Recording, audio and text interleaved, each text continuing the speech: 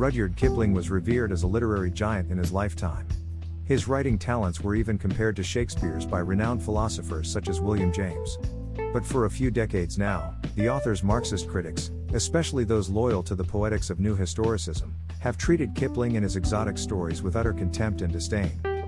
Their commentary, rooted in presentism, is predictably focused on the role and influence of colonialism and imperialism in his narratives, highlighting those factors as not just an essential context for understanding the breadth of his plot lines, their characters, and intent in creating them, but as the only lens through which one can reasonably interpret them.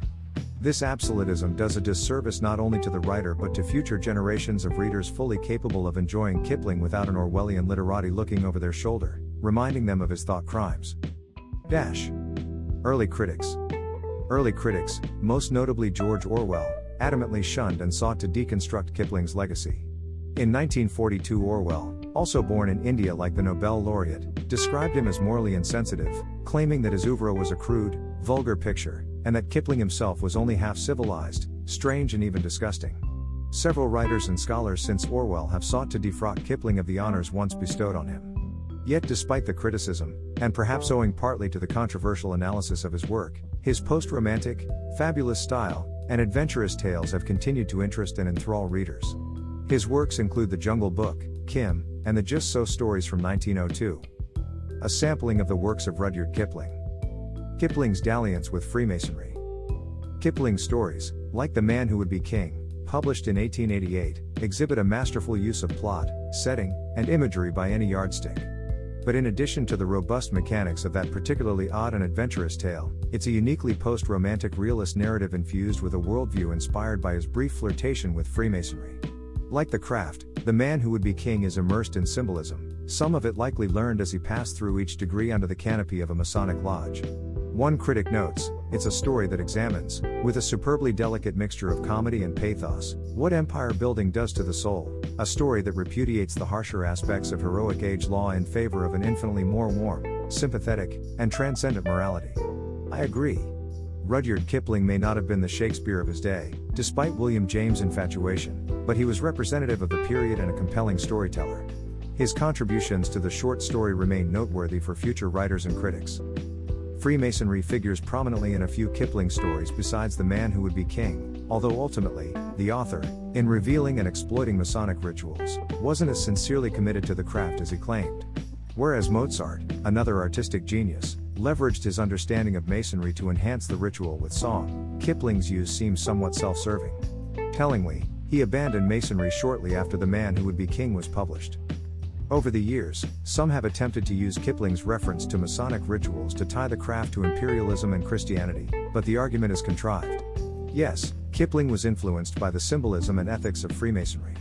Still, it shouldn't be conflated with the desire to spread the gospel, which played a significant role in colonial expansion. It's true that a belief in a supreme being is the prerequisite for membership into Masonry, but the fraternity has always sought to maintain separation between its members and discussions of organized religion and politics. Kipling humorously fictionalizing Freemasonry as if it were a vehicle for colonialism and imperialism is a work of the imagination. Our nation's founders, many of whom were Freemasons, including George Washington, were also decidedly not dedicated colonialists. If that's difficult to believe, read their defiant letter to King George, the author at his Masonic lodge. And like Freemasonry, much of Kipling's work remains misunderstood. For example, in The Man Who Would Be King, he describes the lesser classes he is forced to share transport with on the train. He writes, there are no cushions.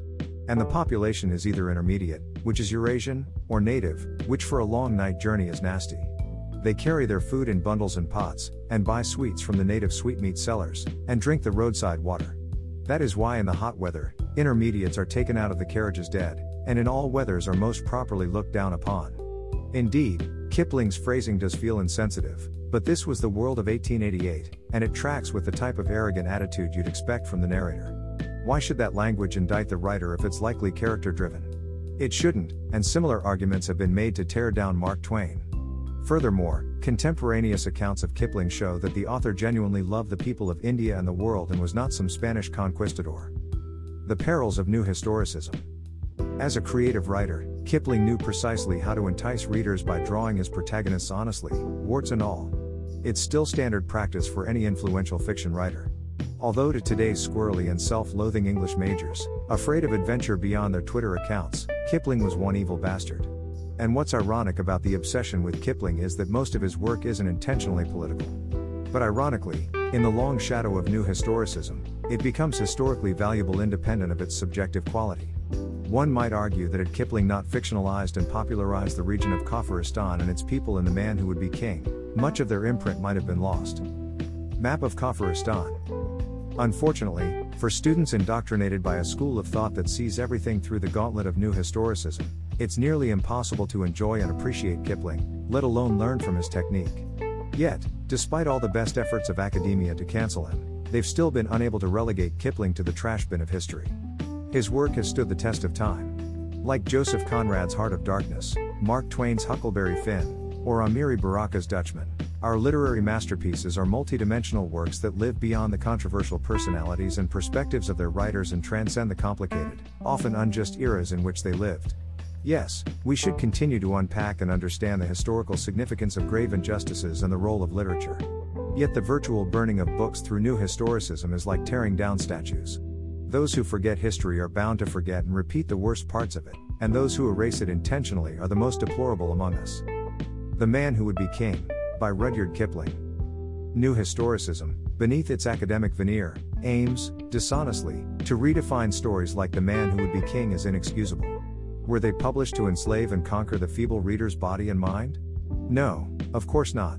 We know there is far more contour to the work of Kipling in stories like The Man Who Would Be King than even critics as esteemed as Orwell or as rabid as the pack that now leads the new historicism school would have us believe.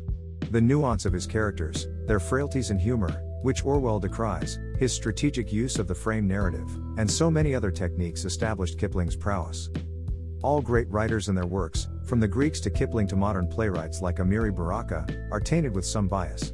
When Philip Roth fairly accused Amiri Baraka of plagiarizing Zoo and criticized his work as deeply flawed, Roth was attacked in ad hominem style as a racist. But he was right. What, then, will the new historicism of Baraka's work tell us 50 years or from now, once his supporters are no longer alive to defend him? Will this great writer who gave us Dutchman be forced to be strictly critiqued through the lens of misogyny and anti-Semitism, which his later work espoused? Critiques of Kipling, in some ways, might predict how writers like Baraka and Randall Jarrell will be viewed in the future if new historicism isn't checked.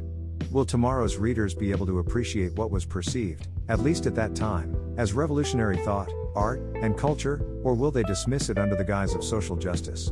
Is it fair to look at writers like Baraka using only the school of new criticism, or does he deserve the same treatment as Kipling? The best approach may be that they should be examined under both microscopes, with an appreciation of the work itself independent of the context and the layering of cultural poetics and hindsight. I guess we'll have to wait and see how the pendulum swings. Works referenced: Ambrosini, Richard. The Man Who Would Be King, 1888, Rudyard Kipling's Last Imperial Story. Nordic Journal of English Studies, Volume 16, No. 2, 2017, p. 33. Fussell, Paul. Irony, Freemasonry, and Humane Ethics in Kipling's The Man Who Would Be King. ELH, Volume 25, No. 3, 1958, pages 216 to 233. Jarrell, Randall. On Preparing to Read Kipling. The American Scholar, Volume 31, No. 2, 1962, pages 220 to 235. Kipling, Rudyard. The Man Who Would Be King.